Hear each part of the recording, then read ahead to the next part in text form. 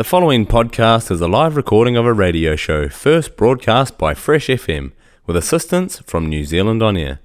Fresh FM is a community access media station based in Te Tauihu, the top of the South Island, New Zealand. If you or your group would like to know more about how you can have a program on our station, please contact us. Visit our website freshfm.net for our contact details.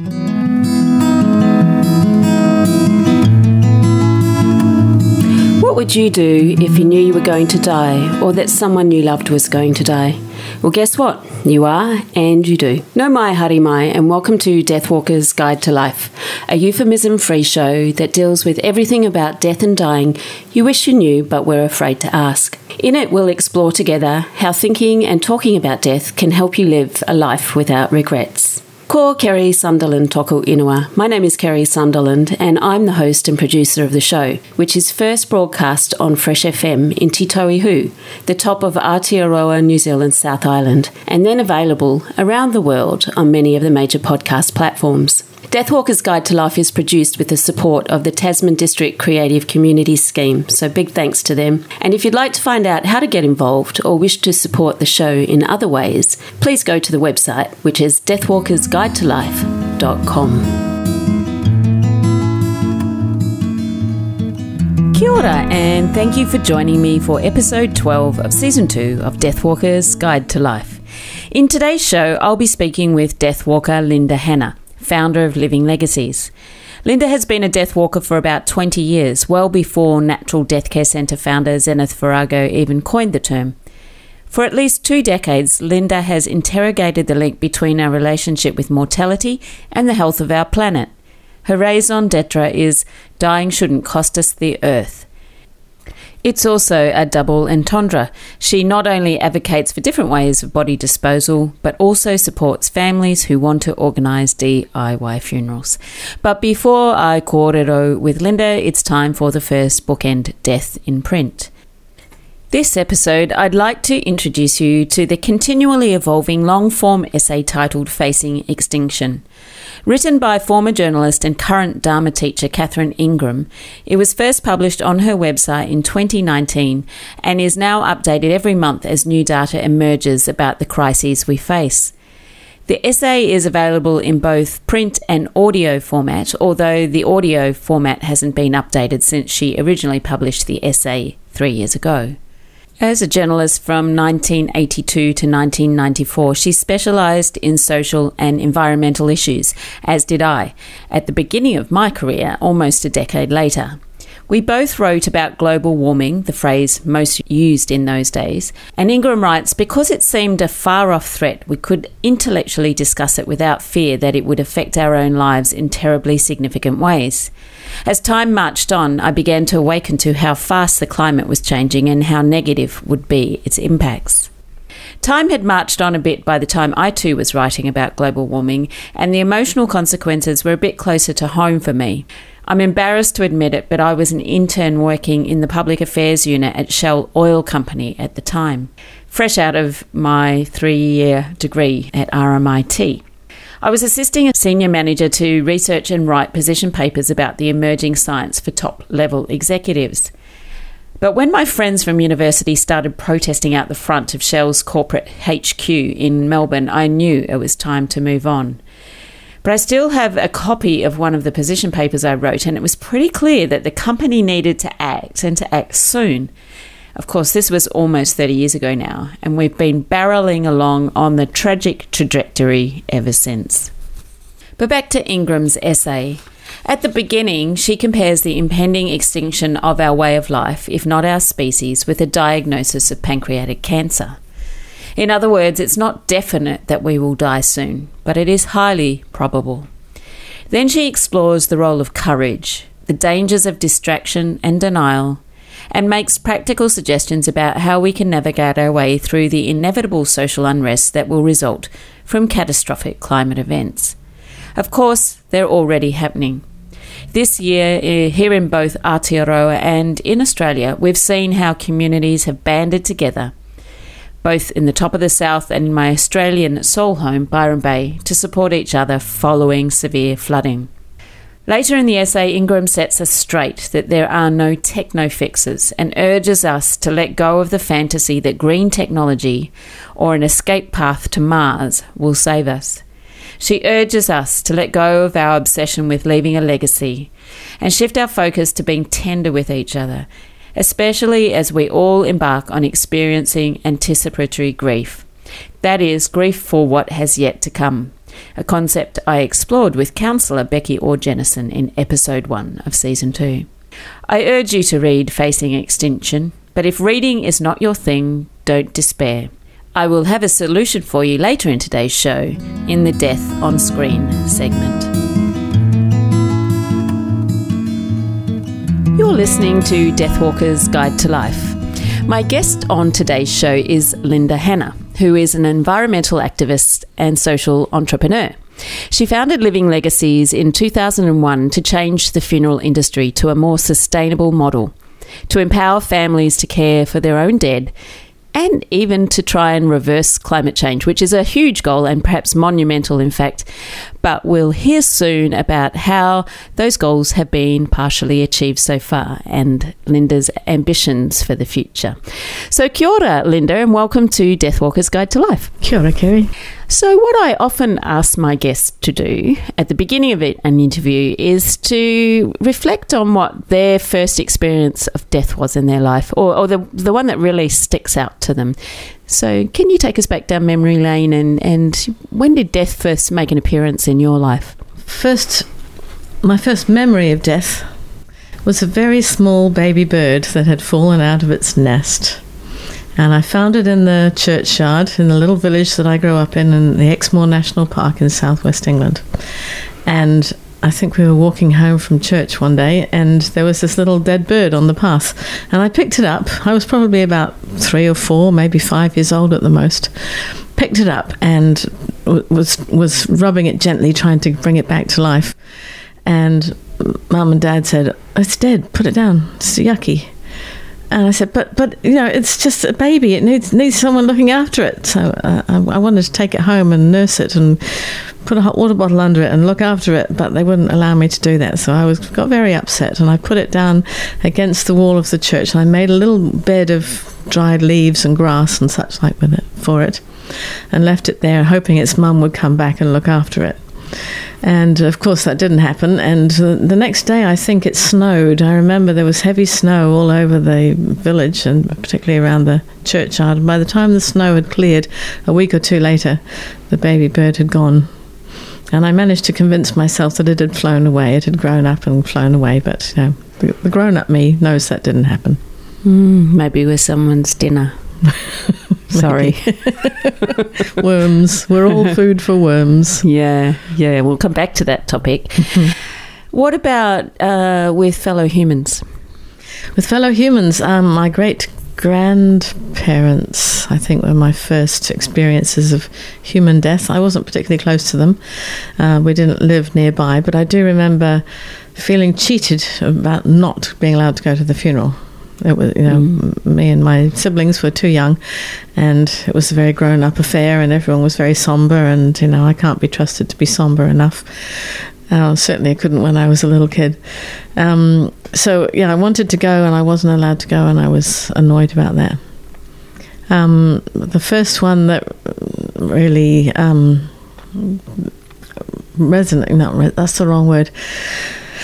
The first death that had a big impact on me was a boy in my year at high school who died in a car crash, and he had been dating my sister. That hit me, that, you know, someone my age could actually die. He was probably 15. I don't remember exactly. But that was a bit of a shock to my system.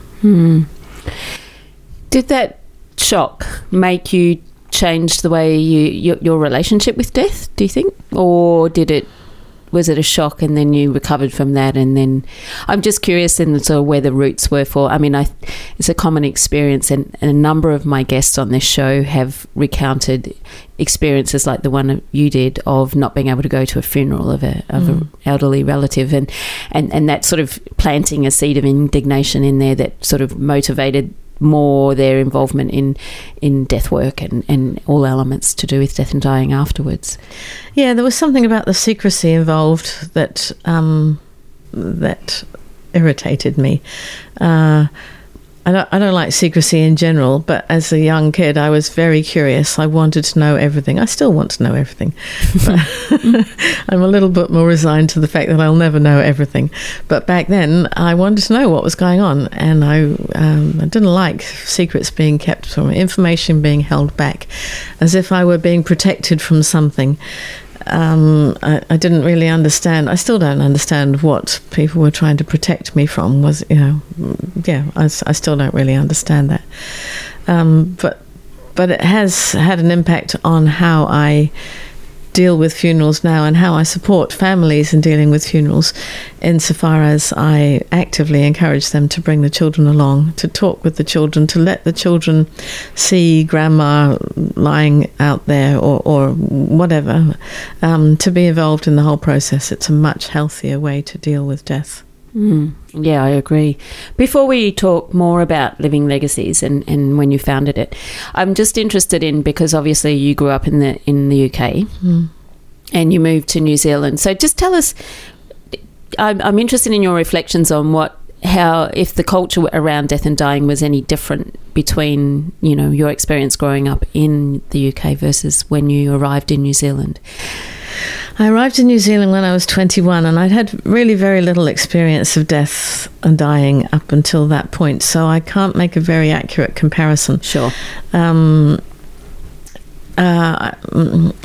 Vaguely, I could say that New Zealand deals with it better in most regards, a little bit less prim and proper, a little bit less pomp and ceremony, a little bit less hushed whispers and reverence, generally speaking. But that's very much a generalisation. Each family, each culture, each whānau will deal with it differently, and also it changes through the years. I've been here quite a long time now, and the way funerals are done nowadays is very different from how it was done 30 or 40 years ago. And the older generation have died or are dying, and the way they want it done is not necessarily the way that my generation or a younger generation does it or would do it. And part of what I do is freeing people up from the traditions, to help people realise they don't have to do it this way. Just because that's the way it was when their grandparents died doesn't mean they have to do it that way anymore. Yeah. So tell us about what happened in your life, what was the driving motivation for you founding Living Legacies more than 21 years ago now? And you were way ahead of your time in terms of being a natural death care worker. So, yeah, take us back. Yeah, well, it was definitely the first natural funeral company in New Zealand, and I was very much pushing something uphill at the time. I got treated a bit like a leper, and funeral directors thought I was crazy, and most of my family thought I was crazy as well, and maybe I am.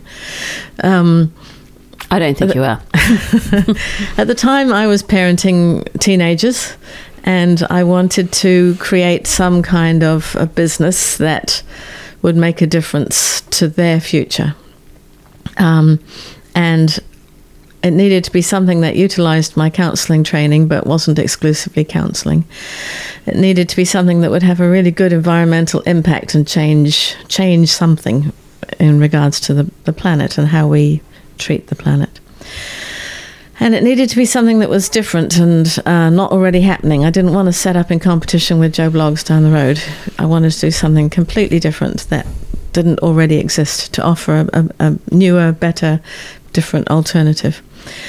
And I wrestled with the what am I going to do with my life when I grow up sort of thing for a year or two, considering various options and so on. Also wanted to do something that I could show my kids that they could be whoever they wanted to be. They didn't have to just leave school and go to university, or they didn't have to leave school and get a job in an orchard or a shop or an office or whatever, but they could create for themselves their own lives. And I think I succeeded in that. So by a process of elimination, it became clear that natural funerals was part of at least what I needed to be doing, because it wasn't available here. No one had ever heard the term before, just didn't exist. And it did use my counselling training and potentially could make a difference to the planet. And then when I realised that was it sort of, I rejected the idea. I thought, no, I can't do this. I haven't been to hardly any funerals. I've never seen a dead body. I have no training. I don't know enough about this. But the idea sort of grabbed me by the throat and wouldn't put me down. And after a few months of doing research and looking around and considering options, I thought, yeah, actually, this is my calling. This is what I need to be doing with my life, or at least the next part of my life. Maybe not all of my life, but some of my life. And as you say, it's been 21 years now. And you spent some time studying what was happening overseas. Tell us about that part of it, because was that around the time you founded Living Legacies, or sometime into running the business? It was a bit later than that. Yeah. I did a lot of research online, although, of course, 20 years ago, the websites were not quite so available and the internet was a lot slower and the information was harder to get. I remember ordering a couple of books from the UK that arrived in the post a few weeks later. That was how information travelled back then. But in, when was it, 2007 or 2008, I think, I won a Winston Churchill Memorial Fellowship to go to Britain and research natural burial parks and the green funeral industry. So I spent 3 months travelling around Britain, met lots of people who were doing the work that I was doing by that stage.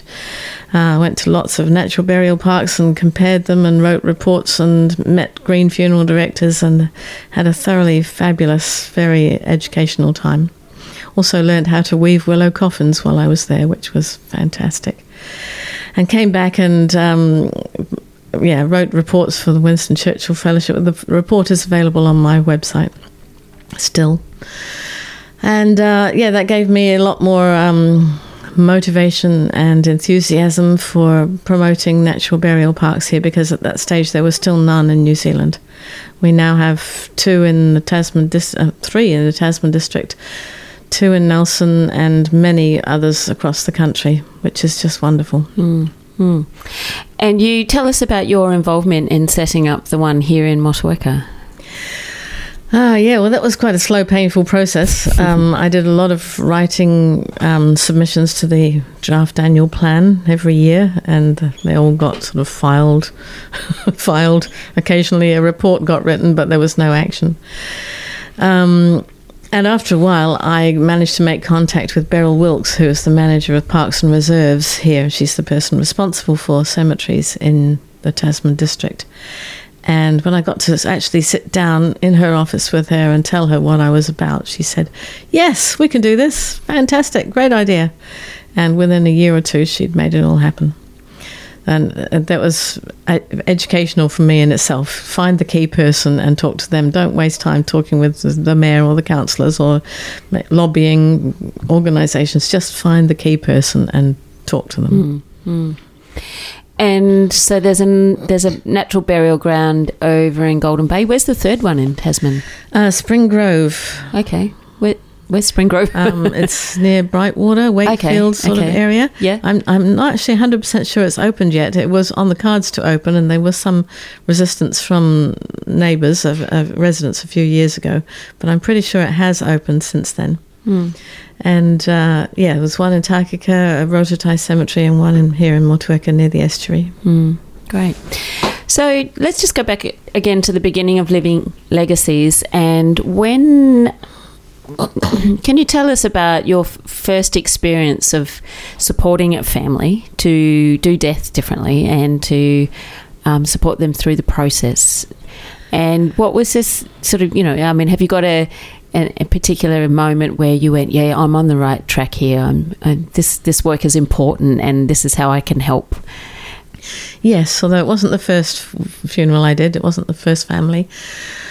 In fact, I can't even remember exactly at what point it happened, but there were points where I was working in the family home with the family, and they recognised that they needed my help with this. They were unconfident, they were grieving, they were a bit stressed, and just having someone there who can be calm and knows what they're doing made a huge difference, and it gave them the confidence to care for the body, or to fill in the forms, or to plan a ceremony, or to all the things that needed to be done. And what's been particularly gratifying over the years is when the same family, one elderly parent, for example, dies, and they enlist my help to help with the whole process, and then a few years later the other parent dies, and they already know what to do. They don't need my help. They've got the books, they've been there, they've done that, they know what to do. And then afterwards they write to me saying, it was really helpful, we knew exactly what to do, it was so unstressful, it was just great, thank you for your help. I love it when that happens, and a big part of what I'm doing is empowering people to do that themselves. Yeah, and I can imagine how rewarding that is, but how very different it is to the mainstream funeral industry, which, is all focused on economic returns and would not want that to happen. That's right. Yeah, we don't want to empower people. No. Yeah. So where are you at now with Living Legacies? I believe you're going to sort of give it a bit of a new lease of life, or you're working on some new material information about the business that people can access. Tell us a bit more about that. Yeah, so a couple of years ago, my website got hacked, and then it got blacklisted by Google, which wasn't very helpful. And then COVID happened, and I was in a different space in my life, and so I didn't do anything with it. It just it rotted. But I never let go of it. I've done a few funerals during that time, but I haven't been promoting it. This year, I've just had the website rebuilt. I've just got some new business cards printed. In November, I'm running a workshop here in the community house, which is for people who want to come and learn in advance about what they need to know. Oh, fantastic. I didn't know that. Tell us more about the workshop. When is it, and how long does it go for? It's November the 6th. That's my birthday. Oh, cool. You can come. You get a freebie for your birthday. It's at 2:00 here at the community house. It's $50 per person, and people can go through my website to email me to make contact if they're keen to come. They will learn how and why to plan and arrange their own or their loved one's natural funeral, and all sorts of other interesting things. Fantastic. How long does the workshop go for? The afternoon or a couple of hours? Usually 2 to 3 hours. Okay. It depends how many people come and how many questions they have. Yeah. I can talk on this subject for hours, but most people will switch off after 2 or 3 hours. No, that's great. And of course, I will put the link to your website up on the deathwalkersguidetolife.com website, so people can jump on there too, or go directly to yours, and we'll get all that up at the end of the show. Thank you. Okay, so how has if at all, because of course natural death care and natural funerals is sort of going back to the more traditional ways of doing things before the funeral industry came along and developed more expensive ways of doing everything and less environmentally friendly ways. Yeah. But have there been any sort of significant changes in the movement, apart from the fact that it has grown and that more people are interested in it now over the past 21 years that you can think of? Like, are there any sort of, I guess I'm thinking about things like there are potentially some new ways of body disposal that may be available at some point in New Zealand that are looking like happening elsewhere in the world, for example. Yeah, things have changed. Things change slowly, and in the death care industry, things change particularly slowly because people have natural resistance to wanting to even discuss it or think about it. Some things that have happened, well, the main one is that we now have natural burial parks here, which wasn't the case 20 years ago. What else has happened? There are plenty of, I wouldn't say plenty, there are some people doing natural death care, including the death walkers, and more people are interested in the idea. Maybe it's my generation, the older, the pre-baby boomers are dying off, and the baby boomers, which is my generation, do things differently. We did home birth differently. We did various other things along the way differently. So people are more open to what I offer nowadays than they were 21 years ago. And nowadays they say, "Oh, what a great idea. I didn't know this was an option." And it's always actually been an option, but they just didn't know. What else has changed? Funeral directors, to some degree, have changed. I see quite a few of them offering, inverted commas, eco coffins, which seems to mean more like economic rather than ecologic, but never mind. What coffins are made of matters a lot, especially if it's going to be cremated. So, and most of the cheap coffins that you'll get at a funeral director's, and some of the expensive ones too, are made of MDF, which is very toxic, especially when it's burnt. And they're often covered with a veneer so that they look like walnut or oak or rimu, but they're MDF. Buyer beware is very relevant here. People need to ask the difficult questions while they're well and healthy and happy, because it's really hard to ask the difficult questions when you're stressed or you're dying or you're grieving. And that'd be my main message for anyone. Do this stuff while you're well. Well, in fact, it's the whole ethos of this show too. Right. So good. We're very aligned on that.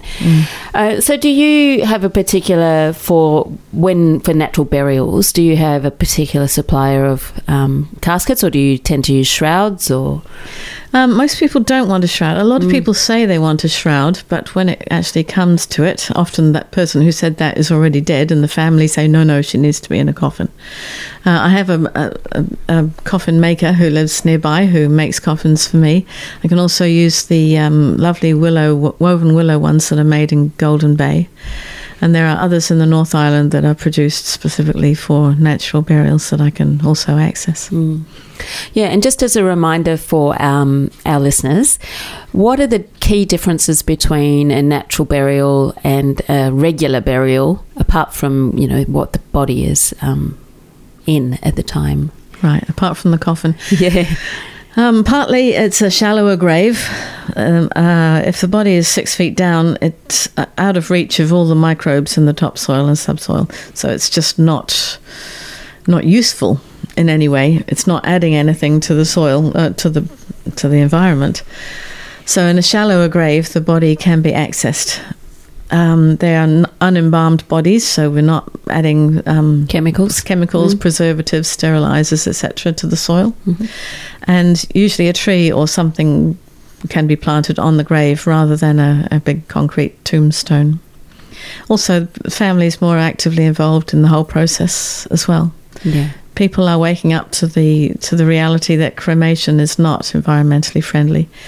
It uses a lot of fossil fuels to turn all the lovely nutrients in our juicy bodies into toxic air pollution. Some people still choose cremation, I think largely because it's cheaper. They also think it's simpler, but it's not. It's a more complex process.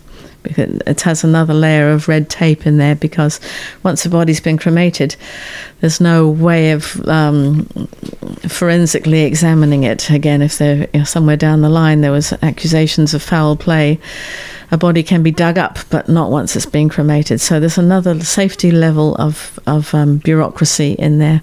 It makes it quite complicated relative to burial. So you made a submission to the review of the New Zealand Burial and Cremation Act, 1960. Oh, was it 64 or 62? Can't remember. Doesn't matter. Anyway, it's a very 64. Old piece of legislation. And your submission to it when they were called was about 5 or 6 years ago. Yeah. So the change process is very slow on that front too. But can you just, obviously without going into too much detail, tell us about some of the key things that you think need to change when you made that submission? The main one was about natural burial parks. At the moment, or at the time, I think still at the moment, burials can only happen in a designated burial ground, which are usually run by either churches or councils. And nearly all, maybe all, of the natural burial parks that I'm aware of are set-aside areas in mainstream cemeteries. which is better than not having a natural burial park, but it's also rather limiting. It's sort of a step in the right direction. So part of my submission was about opening that up so that people can be buried on private land, so that private landowners could open up a small natural burial park themselves, as is happening in Britain a lot. And just opening up the whole idea of how we dispose of dead bodies. At the time, and I think still at the moment, it's still limited to cremation and mainstream burial. And we need to have more options. Yeah, well, in fact, I think in the United States it's looking very close, or maybe it's already happened, that there is a composting option. It has already happened. It'd be fabulous to have that option here. Yeah.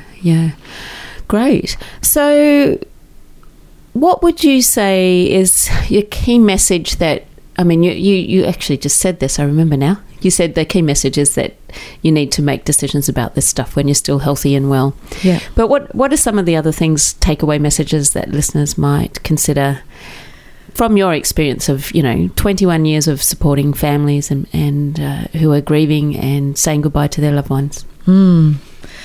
Well, there's lots really, but communication is really key. It's all very well to make decisions for yourself about what you'd like, but if you don't communicate that to your next of kin or your family, then it's lost once you're dead. I recommend people have family meetings, maybe once a year even, because people's plans and ideas change. Everybody get together and talk about death. What would you like on your funeral? What music would you like played? Do you want to be buried or cremated? What outfit do you want to wear? Those sorts of things. So that when it happens, and it's not an if, it's a when, everybody knows what to do. There's no argument, there's no quarrels, there's no confusion. She said she wanted to be buried. She said she wanted this song. She said she wanted no religion. She said she wanted to be in her pajamas, for example. And we're going to make that happen. And usually they do. And those are the funerals that go really smoothly, the ones where the family talk about it and work together to meet everyone's needs. I can't stress that enough, really. It's just so important. Because if one person's left out, say there's one sibling or one child who's in the other side of the world, they can turn up and say, no, she told me 40 years ago she wanted to be cremated. And then there's a big argument takes place. That person may not have seen mum for 15 years or whatever. Make your wishes clear to your family, discuss it with them, and find out what they want too, because you don't know in what order everyone's going to die. It may not be the oldest first, usually is, but it's not always. I totally support the suggestion that conversations happen, and ideally it is a conversation around the table.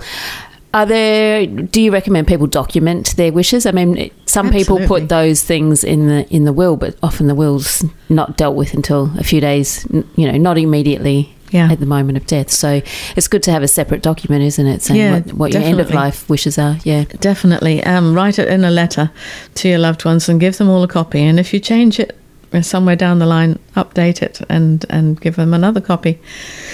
Don't put it in the will, because the will is a legally binding document, but your funeral wishes are not. And the will isn't going to be read for days, if not weeks, after the funeral. So people need to be prepared at the time when somebody's actually dying and or dead to know what to do, who to call. What are you going to do? Great. The other thing that is important is enduring power of attorney and advanced care planning. Even before you die, somebody needs to make decisions, if you're unable to yourself, about at what point do they turn off ventilators, or what treatments do you want or not want? Do you want to be resuscitated if your heart stops? Things like that. This is what advanced care planning is about, and it's really important. It can make life much easier, much less stressful, for those who have to make those decisions on your behalf if circumstances. And is that require a service that Living Legacies provides, assisting people with those documents? I can assist with those documents, but there are community health nurses who specialise in this. There are documents, little booklets available here at Community House from Citizens Advice Bureaus, from doctors' surgeries. Pick up a booklet and fill it in to best of your ability. Discuss it with your GP, because they're the ones who will be acting on your wishes regarding health at the end of life. Great. It's very important to do. Fantastic. So from those very serious and important documents to the choice of music at your funeral. So that's my final question for you today, Linda, which I ask all my guests. And that is to think of a song that you would like played at your own funeral, wake, or the celebration of your life. And I'm putting together a playlist that people can listen to on the website. So what's a song that you would like played? Townes Van Zandt, To Live Is to Fly. Townes Van Zandt is the name of the songwriter. Yeah. It was also recorded by John Prine, I think, and maybe other people. Yeah. But the song is called To Live Is to Fly. Oh, fantastic. I look forward to finding it and adding it to the playlist. It's a fabulous song. Thank you very much. So thanks very much for joining me on today's show. It's been a pleasure. You're welcome. Thank you. You're listening to Deathwalker's Guide to Life with Kerry Sunderland, and I've just been speaking with Linda Hanna. It's now time for Death on Screen. And today I want to tell you all about the 52-minute documentary Living in the Time of Dying.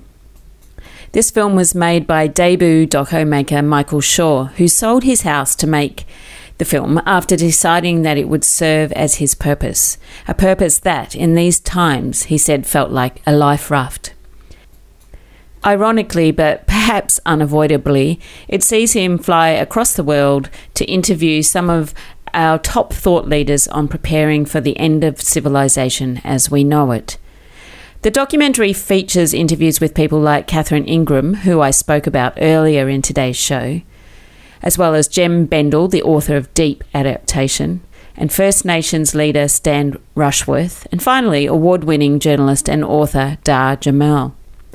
These interviews, which provide convincing evidence that the end of colonisation, capitalism and consumption are necessary to ensure we have a future on Earth, are interspersed with protest footage and stunning images of our natural world. All of the interviewees invite us to embrace a different way of being. They express a common wish to unite us, not with false hope, but with a commitment to living fully and engaging in efforts to reduce our carbon emissions. Their testimonies weave together a compelling argument that we need to learn how to hold each other. I particularly love Bendell's reference to the analogy of how we can extend the glide, and I'm just going to play you a very brief extract from the film where he explains what that is. We've got to be okay in the uncertainty and the emotional difficulty. We've got to be okay ourselves and with each other. That's okay. That's normal to be confused and to feel pain in this context, and learn how to hold each other in that, and in that calmer way then start to explore, so what do we do, or what do we stop doing? Because I realize a lot of people would just want quick solutions, like, oh no, okay, what do we do? Where do we run? Who do we blame? Who do we fight? Is that kind of reaction. And so I wanted to help create something that invites a different way of being. And one Outback pilot, she told me, yeah, you're talking about extending the glide. I love this analogy. And go on, yeah. And she said, well, yeah, like if your engine cuts out, you've got problems. Your first thing to do is extend the glide, because you're two things. You might suddenly gives you time to maybe kickstart the engines or solve whatever technical problem you've got, or you're also trying to look for a safer place to land. And then maybe the third thing is to give yourself time to, if you can't call home and say goodbye, just process your life and say thank you, have some gratitude for the experience of your life. You're listening to Deathwalker's Guide to Life, and that was Jim Bendel speaking with Michael Shaw in his documentary Living in the Time of Dying. And as the daughter of a glider pilot, I can certainly appreciate the analogy of extending the glide. In the end, Michael Shaw's key question in this film is, how can I stay open to the beauty in the world as the changes arrive? And I believe he provides a convincing answer. And the added bonus is that it essentially gives us the freedom to live life more fully.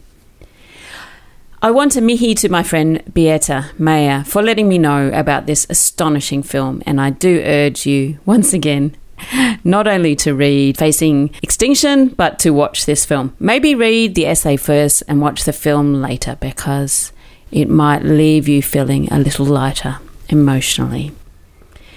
As Kent Deal has commented, it is hard to come to find purpose in a world experiencing collapse. One needs to have some time to process the emotions and the loss. Don't take too long though, as now is the time of action. Grief is appropriate in small measure, but do not grieve for loss we have not experienced yet.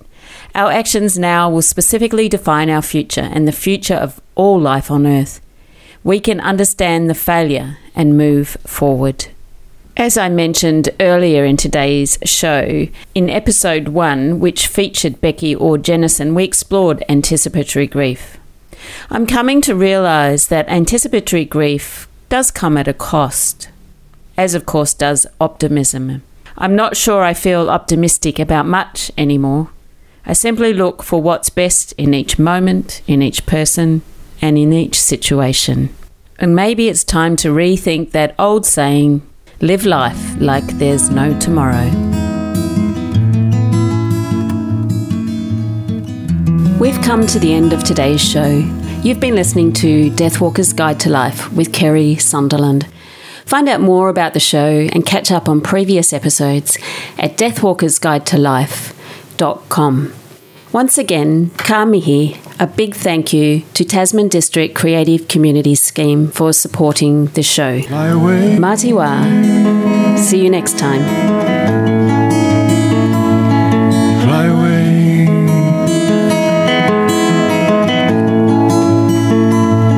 Fly away.